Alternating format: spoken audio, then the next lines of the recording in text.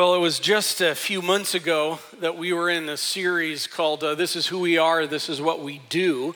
It's the 3 W's that are on the wall. Worship Christ, walk with Christ, work for Christ. Worship Christ, it's a doxology thing. A walk with Christ, it's an abiding thing. Work for Christ, it's the overflowing thing out of those. And we were going through that series, and a big item for me, and Frank, I just even kind of think for the church, a little bit unexpected in some ways, was the impact of the Sunday we were talking about walk with Christ. And in the text of Luke 10 and John 15. Luke 10, Martha, Martha, Martha. Martha, you are busy about many things, but you are missing the necessary thing. Please sit down, Martha, and just abide with me. And then when we went to John 15 and we took a look, what does this whole idea of just kind of abiding with John 15 and the text there, it just states that word again and again and again. And John 15 gives this imagery of a vine and a branch, kind of a tree trunk and a branch more in the Midwest, and the relationship that goes on with that, and the branch doing life with the trunk in that. And we talked through that, and all of life grows out of that relationship right there. When a person becomes grafted into the trunk of Christ, into the vertical of Christ, all of everything that's taking place happens. Life happens right there. And everything that happens out at the end of the branch is a result of what's happening right here in this connection and with what is going on in that relationship of it all. The condition of that relationship determines the entirety of the branch. Relationship, it establishes its capacity to handle storms. And it also establishes what kind of fruit is going to be produced out on the end of that branch. The condition of the relationship drives the actions of the branch. In other words, the vertical drives the horizontal out.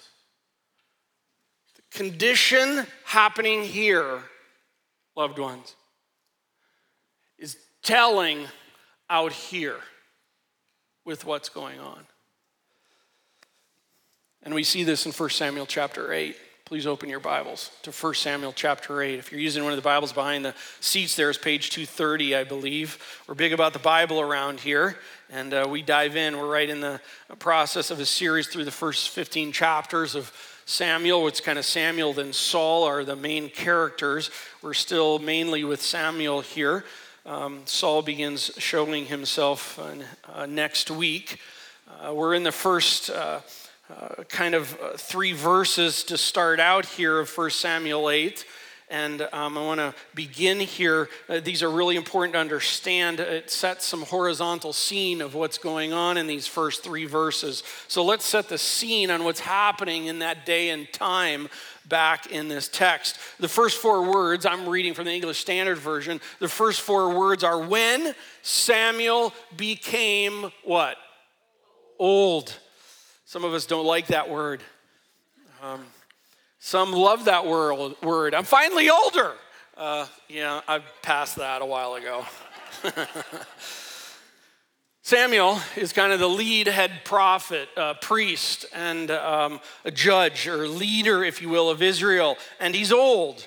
Why do we care if he's old? Actually, I don't think it really matters what his age is that much. I'm going to make mention of that here in just a second. But actually, I think what's going on is the text is providing us, I'll call it a time marker between really chapter 7 and chapter 8 here. And this is really important to understand because I actually don't think chapter 8 makes sense in light of chapter 7. If you're here last Sunday, we were talking about chapter 7. Chapter 7 was God's people go face down in repentance before the Lord. And now here in chapter 8, we're going to see God rejected by his people. And when you just read it right through, it's like, my word, they went from repentance to rejection really fast. And sometimes it's like, I can relate to that.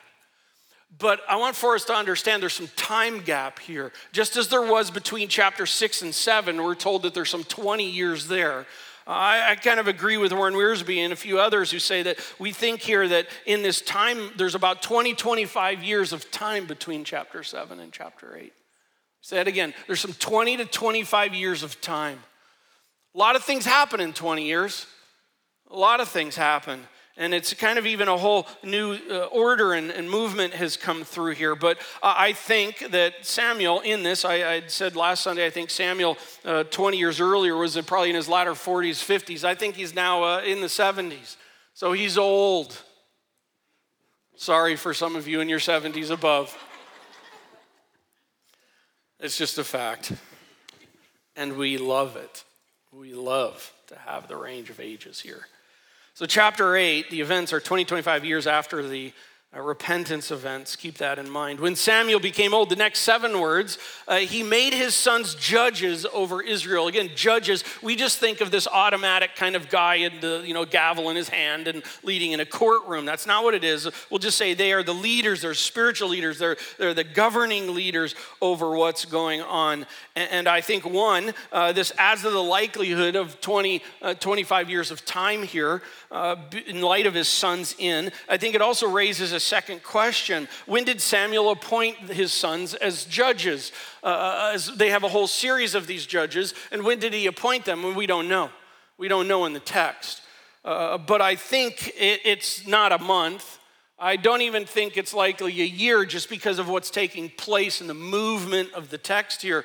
I think this is the kind of thing that probably it's been a few years, 5 years, maybe even 10 years since Samuel appointed his sons. By the way, that's important because we don't know what was going on at that time in those sons' lives some years ago.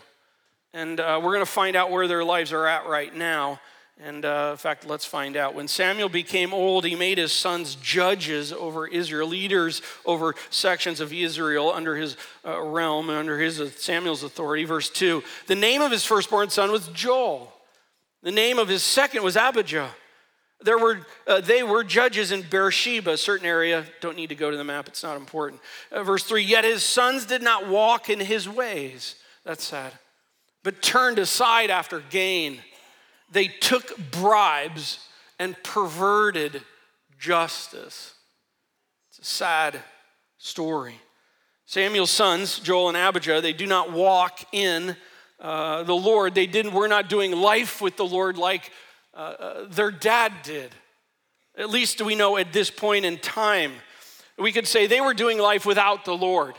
What's really happening here in the text. And it showed, because we see in here what they're after gain. They took bribes and perverted justice. By the way, that eerily reminds us of some chapters earlier in chapter 4 with Eli and his 2 sons. Eli was a priest, appointed his sons, and he ended up having 2 perverted sons. They were seeking greed and sexual perversion with things going on in their priestly role. And here's Samuel's sons, judges over Israel, and they're taking bribes and perverting justice. 2 sets of adult kids doing life without the Lord, and it showed.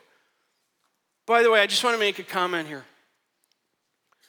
Before anyone goes into judging Eli and Samuel quickly as loser dads, be careful. Be very careful. Adult children are responsible for their choices. Okay? By the way, whether they had a great dad, a good dad, or a bad dad or mom, it's still their responsible choices. And as I said, we don't know what Joel and Abijah were like when Samuel appointed them. We just don't know that information. Plus, we don't know Samuel's motives when he appointed them. And I'll just say, as we'll continue to get to know Samuel even more, it's like, what do we see in Samuel's life that ever shows that Samuel is the kind of a man that is like thinking like family dynasty rule? We just don't see anything like that in Samuel's life. But I don't know. But I'm just saying, be very careful with this. Going from some bad kids to a bad dad is not fair. It's just not fair. Dads, pray, point, and walk with your kids to the Lord. But it's their choice. Pray, point, and walk with, but it's their choice. And by the way, if you are not a praying, pointing, and walking with dad, your adult children are still responsible for their choices, as you are. By the way, more on that on Father's Day. Just like we did on Mother's Day, going back to Hannah, on Father's Day, I'm planning to go back to Eli and Samuel and provide hope for dads. Okay? Samuel's sons, Joel and Abijah, they enter the scene, and they did not walk in the Lord like their father Samuel. Well, then, some other dudes walk on the scene, the elders of Israel. Verse 4, then all the elders of Israel gathered together, came to Samuel at Ramah, and said to him, behold, you are old. And Samuel's probably like, yeah? And they're right, he was. And your sons do not walk in your ways. True. Now appoint for us a king to judge us like all the nations. But the thing displeased Samuel when they said, give us a king to judge us. Let's talk about this. I think there's kind of 4 key statements that these elders of Israel are making. The first one we kind of giggled at. Behold, you are old. He was. I think he's in his 70s at this point in time. And in this conversation, I think, man, it's a question of leadership succession in that. And it's like, hey, Samuel, we need to talk about this thing. Like, you're in your 70s. What's the plan from here? And that is a good conversation to bring up. I'm just going to be straight on the table with you here. I'm 56 years old, going to be 57 in October, and I'm thinking much about my transitioning out. Some days more than others. It's the kind of thing to where I've made mention to our elders about it. I've made mention to our pastoral staff about it. I've kind of even said, hey, I've got 10 years left. Now listen, not 10 years left and then I'm out of doing ministry with people. I pray I do ministry with people till I die. But seriously, I'm not going to be that guy that's just hanging on to his thing. This is no family dynasty. This is no personal dynasty. This is the Lord's thing. And frankly, I love setting things up for other people. I've always been that way my whole life. And I look forward to walking off in the sunset and everybody going, by the way, where's Pastor Doug? We didn't even know he was gone. And it's okay. That's the way it should be. So they're right to bring it up. Samuel, you're old. Second statement, your sons do not walk in your ways. That's a sad statement. But it's also a proper statement to bring up as leaders. Hey, Samuel, we have a problem. Your sons are functioning here as judges, and they are perverting justice. And this is not good. I think I commend them for bringing this up. But I'll say I don't know all the history behind it, and so I don't want to go and making man, I'm having a hard time with some of these words, conclusion and making understanding of what took place then and exactly what's happened. Maybe Samuel has been addressing this, and I have no idea on some of these things. Be careful with that. But we just know this, they brought it up and they were right to bring it up. So way to go. Sometimes we have to talk about hard things. Behold, you are old, and your sons do not walk in your ways. The third statement, I think at the end of verse 5, something starts happening differently, though. Now appoint for us a king to judge us. And the end of verse 6, give us a king to judge us. By the tone changes from you're old to we have a problem here to, okay, I think now actually we're getting to the point of what's going on. I really don't think they wanted to have a discussion about age. I actually don't even think they wanted to have a discussion about the kids. They come and they have a new plan. Here's the plan. Give us a king. Hey, Samuel, give us a king. Samuel, give us a king. That's what's happening in the action of what's taking place. We've decided that you appoint us a king. Isn't that interesting? You know, you be in on this because we know strategically your role is really important, but we want for you to do what we call for you to do.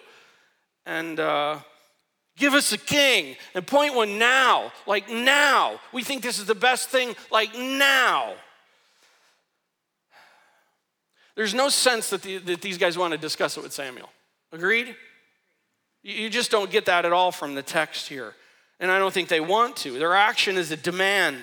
I think it's actually a false respect demand. In other words, you be involved in it. But you also have to understand, this is an entire government hostile takeover. This is a major turning point in Israel's history. And right here, I'm not going to take a whole lot of time. It'll unfold in the chapters ahead. But what's going on is we're moving from a structure of judges into a structure of a monarchy. And they're demanding it, that this take place. I think actually they don't even know what they demand. And we're going to find that out in just a second in the text. Their action was a demand. By the way, can you imagine the meetings leading up to this? Maybe some of you have been in meetings like this that lead up to these kinds of things. Can you imagine those elders meetings? Closed door. There's already concern about that right there, where some aren't involved like Samuel. Imagine potentially and likely just the gossip that's taken place. Some of it needs to be conversation that's had. But we all know where these things go, right? And the way this is approaching, the fruit is showing what's been happening in the heart. By the way, have they even literally prayed about this or sought God's word in this? And even considered what God's word has to say about how to address situations like this? Even in that time with what God's word they had? We don't see any of that coming up. I'll just make a comment. Addressing something truthful in a sinful way is sinful. Addressing something truthful in a sinful way is sinful. By the way, that even means in the home and at work and at church or small group or with friends. There can be a truth on the table that needs to be dealt with, but dealing with it in harsh anger or abusive actions, or with really no interest in even wanting to talk. Matthew 18 talking about how do you resolve a person that you see potentially in sin. It talks, go talk with them. It doesn't even give this idea of go talk with them to crush them, because the fact of the matter is you may have the facts wrong. The fact of the matter is, out of love and concern, I'm concerned that maybe someone is in sin. And so I want to talk, let's talk about this, because frankly, I might be the wrong understanding one in this. And then it's even grabbing some others to come along, not to jump on, not to pile on, not to crush, but even to help further sort it on out. The whole objective is restoration in all of that. And here, there's no discussion going on. Now, I just have to say this. I am so grateful for the pastors and elders of this church, because I have never had a meeting like that before here, ever. And may we never have that. Amen? Amen. Statement number 4, I think this is the big one. Like all the nations. Now appoint for us a king to judge us like all the nations. I'll cut to the chase. I actually don't think wanting a king was so much the problem. The problem here is wanting a king like the nations, like the rest of the world. That was the problem. In fact, in all of this, God had structured the Israelites to be an unlike people to the world. An unlike people to the world. Not a like people. An unlike people. And here it is in this whole thing. They want to be like the rest of the world. Well, there's so much practical application about that, friends. Because I still think God has called his people to be unlike the world. Not weird, unlike. In the world, but not of the world. Okay, and sometimes I think we yearn to look so much cool like the rest of the world, so that then the world will accept us if we look kind of cool like them.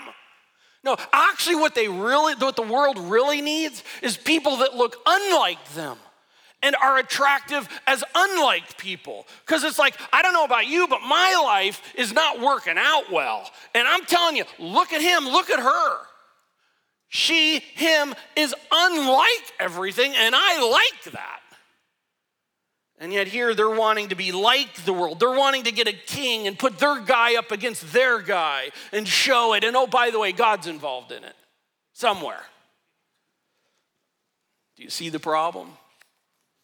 We want a king like the world. By the way, in this, I think as we'll see this unfold, I'm going to kind of preempt a little reading with a couple comments. Can you imagine this for Samuel personally? I mean, just imagine the personal hurt. I think some 5 decades of what's been, for everything that we see, godly leadership. By the way, 5 decades of godly leadership, when you track it all the way back through the time of the judges, there hasn't been much godly leadership. And here's this dude standing up and leading unlike most all over the last few centuries of time. And then bam, there's this hostile takeover. Listen, we know that no human leader is perfect, and we know that no human leader is to be worshiped.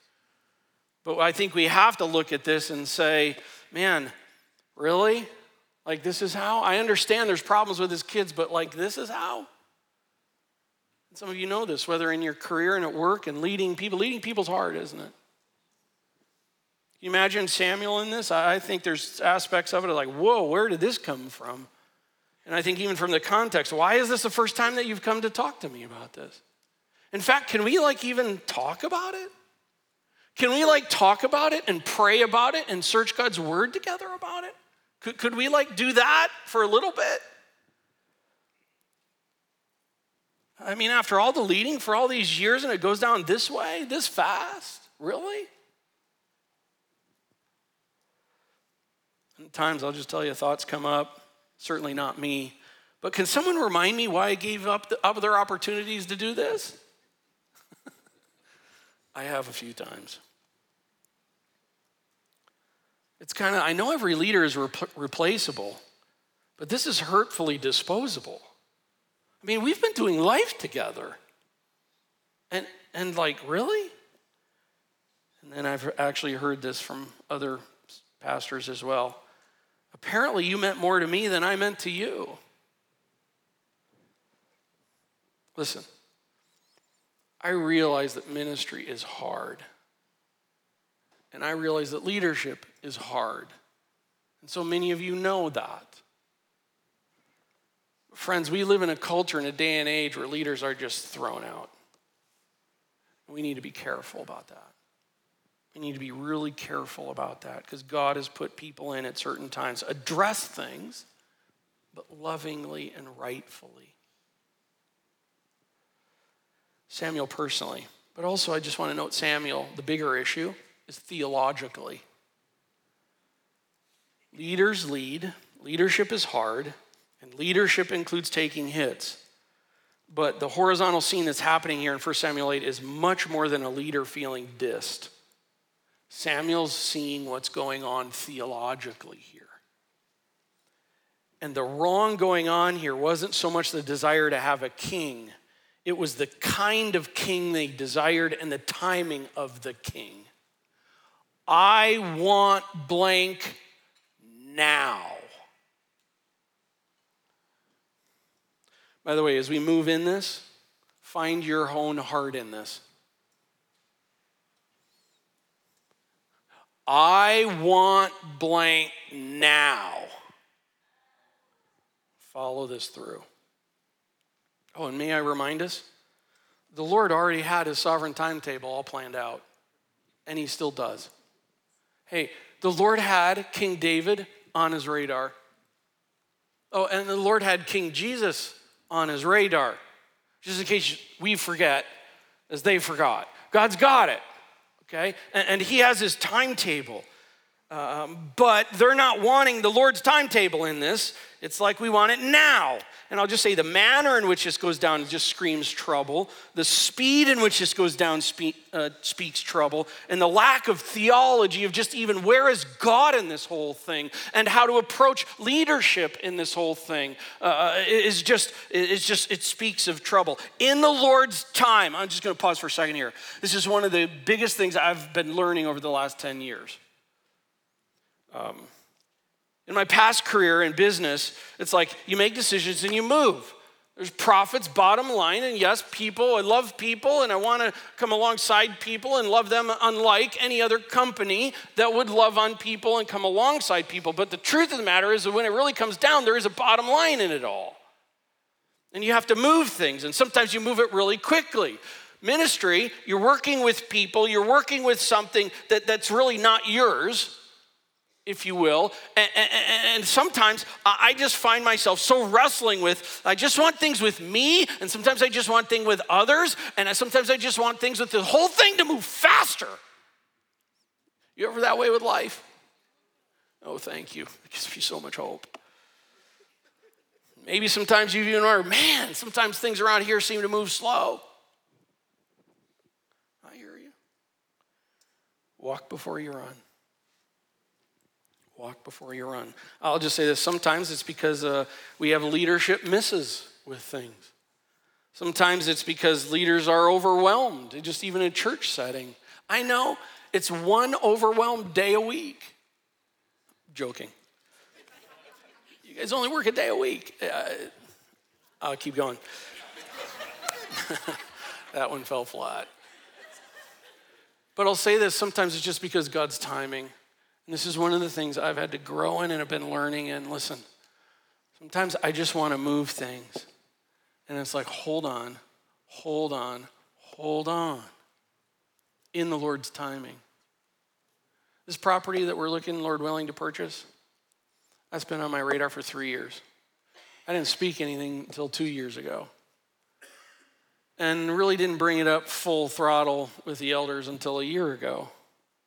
It's been killing me, man. Because I just see the decades of how important that is for our presence in the West Side community. And yet it's like, no. Lord's timing, right? And that's hard sometimes to wait. But I'll just say, as I'm getting older and I get more and more white hair, be careful of the urgency syndrome. Be careful. And I'm even talking in ministry. Where in God's word do you see God in a rush? I mean, between chapter 6 and 7, it was 20 years. Between chapter 7 and 8, 20 years. I'm telling you, friends, God's not in a hurry. And sometimes we're way out in front of him. Well, that's the horizontal scene. Let me move to the vertical scene. The vertical scene. Your vertical condition drives your horizontal actions. Why is what just happened? Why did it happen? Here we go. End of verse 6. The whole situation goes down, and Samuel prayed to the Lord. Isn't that interesting? That's the kind of thing we just walk right by. Well, yeah, you're supposed to. Yeah, but we don't see anything of anyone else doing that. By the way, what did that even look like? What is that even referencing? Is that referencing when the elders of Israel came up and talked with him, and while he's literally right there in the moment, making reference back to in that moment, he's like pushed off his bike, and then he's like, Lord, oh dear God, please help me right now, because I've got some thoughts and they're not good thoughts. And I want to know what to do. It could have been that in this that he said, okay, give me some time. And he goes off and prays and comes back. I have no idea in the full movement of it, but I just know this. Samuel took his horizontal scene vertical. That's what doing life with the Lord does. More of that. More taking the horizontal vertical. And Samuel prayed to the Lord. And the Lord said to Samuel, obey the voice of the people in all that they say to you, for they have not rejected you. By the way, I think that's why I was saying personally, I think there is some natural, and I just know from my life, I know from other leaders' lives, that it's like, man, when things hit, even though it's like it's not you, oh man, it hurts. It just does, being straight up. And yet the Lord says, for they have not rejected you, but they have rejected me. That's a big statement. From what? From being king over them. Verse 8, according to all the deeds that they have done, from the day I brought them out of Egypt, even to this day, forsaking me and serving other gods, so they are also doing to you. Now then, obey their voice, only you shall solemnly warn them and show them the ways of the king who shall reign over them. Samuel takes it to the Lord. And the Lord defines the elders' heart issue here. They have rejected me. Give us a king, give us a king, give us a king. Where's that coming from? It's actually coming from the thing on the outside. The demand on the outside is coming from something happening right here. Something in this whole connection with their relationship with Yahweh. And what's really going on right here in that is they have rejected Yahweh. That's, by the way, not my interpretation. That's not my thought. That's not my assessments. That's Yahweh's assessment. And they have rejected me, and they have rejected me from being king over them. Their give us a king demand comes out of a rejected the Lord heart. There's nothing we do that does not come from somewhere. And for the person who says, I just can't help myself, here's the hope. Yes, you can. Because everything we do comes from somewhere. Why did I just do that? Think about it. Why did you? What were you wanting? They were wanting Yahweh to not be king over them. They had an idea that some other king would work better for them. We want things in life to be the way we see it and on our terms. We want that. But they're wanting a king is a rejecting the Lord of being their king. By the way, this is all about who God is. Loved ones, the Lord is not interested in being your BFF. The Lord is not interested in being your spiritual boyfriend. The Lord is not interested in being your spiritual backup alternative. The Lord is not interested in being your divine vending machine or your magic genie to provide your wish. Be very clear on this.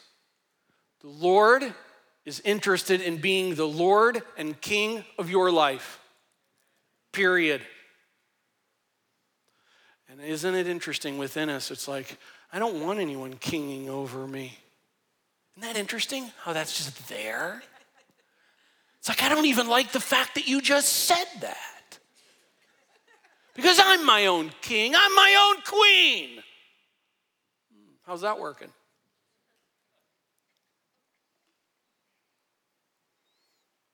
And that's why Samuel sees this as wicked. Kind of more almost a literal understanding of what he's seeing here is that in Samuel's eyes, he sees this as wicked. And in this, they rejected the Lord's plan and they rejected the Lord's timing.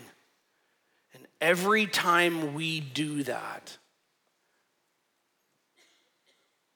we're in a bad place.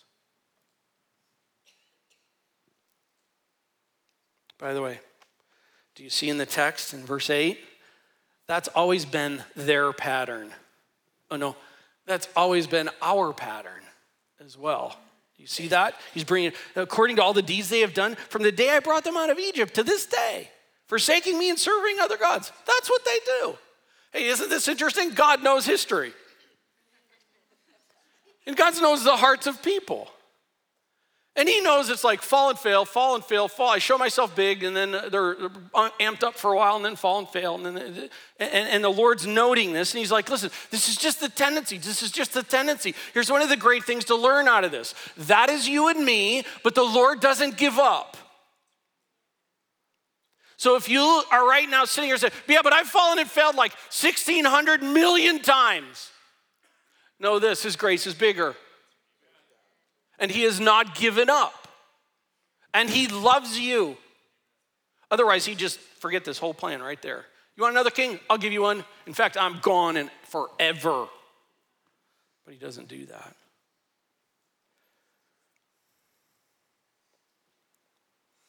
Friends, we are chasers of little replacement gods, thinking they will fulfill. Let me say that again. We are chasers of little replacement gods, thinking that they will fulfill. And so we get greedy to get what we want. We go for control to get what we want. We lust to get what we want. And we let the king of drugs and alcohol and abusiveness and our physical looks and our grades and our desire to be loved, and we want all those as the king of our lives. And watch this. They will take you everywhere bad and enslave you. Why do I say that? Because look at what Samuel says. So Samuel told all the words, verse 10, of the Lord to the people who were asking for a king from him. He said, these will be the ways of the king who will reign over you. He will take your sons and appoint them to his chariots and to be his horsemen and to run before his chariots. And he will appoint for himself commanders of thousands and commanders of 50s, and some to plow his ground and to reap his harvest and to make his implements of war and the equipment of chariots. He will take your daughters to be perfumers and cooks and bakers, and he will take the best of your fields and vineyards and olive orchards and give them to his servants. And he will take the tenth of your grain and of your vineyards and give it to his officers and his servants. And he will take your male servants and female servants and the best of your young men and your donkeys and put them to his work. And he will take the tenth of your flocks, and you shall be his slaves. And in that day you will cry out because your king, whom you have chosen for yourselves, but the Lord will not answer you in that day. Ooh, dog. So is Pastor Doug going to get all political? Oh, I could. Because friends, here's the reality. Governments just take and take and take and take. Governments of the world just take. Listen, I'm going to say this. I am so thrilled to live in this country. And I am so thrilled with the blessing of that. But I'm just going to tell you, governments still take. Oh, but they take to give. They are the most inefficient givers on the planet.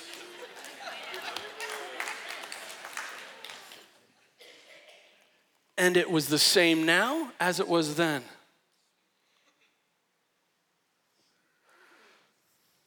And friends, if you are looking, thinking that, man, if we just get this king in, if we just get a Christian king in, friends, you are hoping in the wrong thing. Be involved, be engaged in our world, but our hope is not here, friends.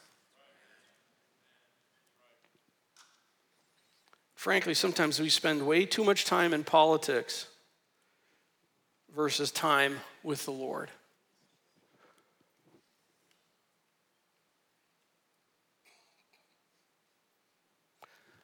But that's not the governing plan of the Lord.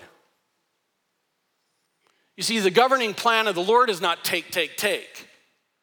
If you consider the governing planning of the Lord, it's give, give, give. And I'm not talking a prosperity gospel give. I'm talking when you think he gives life, he gave himself on the cross. He gives the forgiveness of sins to all who would receive his forgiveness. He redeems people, and those whom he has redeemed, he wants on serving him and loving him. Listen, you can't tell me that there are some people in this world, you're like, if I could work for that person, for her, for him, man, if I could work for them, that would be like the awesome. I would give up everything, and I would even pay them to work for them. And here it is, the Lord God has invited us to serve him, the Lord, crazy God of the universe.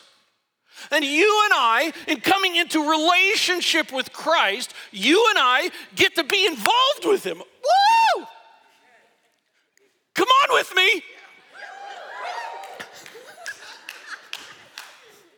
I'm telling you, we have so lost, and that's why Pastor Cody was so right with some of these classes and courses we're doing. We want for you to come to understand your God and his word deeper and more, so that in it, it's like, are you kidding me? I don't want that little peon king thing. I want the king.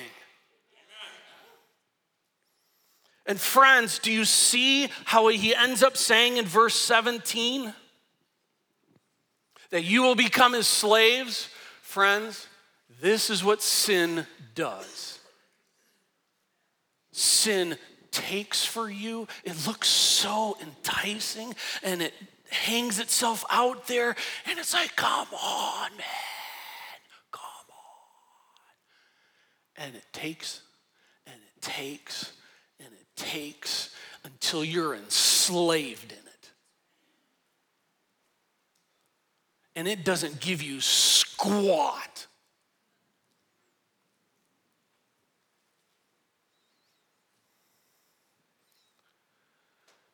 Samuel's grieved because he sees his people on the edge of stepping into bad territory. And let's finish. But the people refused to obey the voice of Samuel. And they said, no.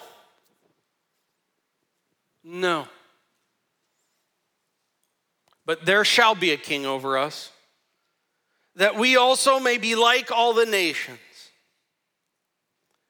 and that our king may judge us and go out before us and fight our battles. That's what we want. And when Samuel had heard all the words of the people, he repeated them in the ears of the Lord. Took it vertical. And the Lord said to Samuel, obey their voice and make them a king. Samuel then said to the men of Israel, go, everyone to his city. Loved ones, what we so often think we need to get us what we want will only end up taking and taking and taking until it enslaves you and rules you. And some of you know exactly what I'm talking about in your life right now, and I don't even know what that is, but you know. We all know, don't we? The light. It's so beautiful. Right? That's what it is. That's what it is.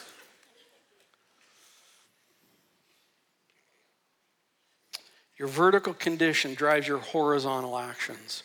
Track it back. What's happening out here? What's happening out here?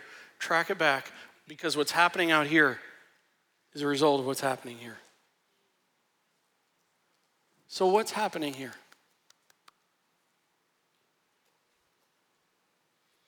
What's happening here? On this Memorial Weekend, I would just ask you to take some time with the Lord and consider it. What's happening here? And if you see some enslavement out here, it's time to get radical. It's time to get with some people, talk it out, and get some help. Because it will only take you down.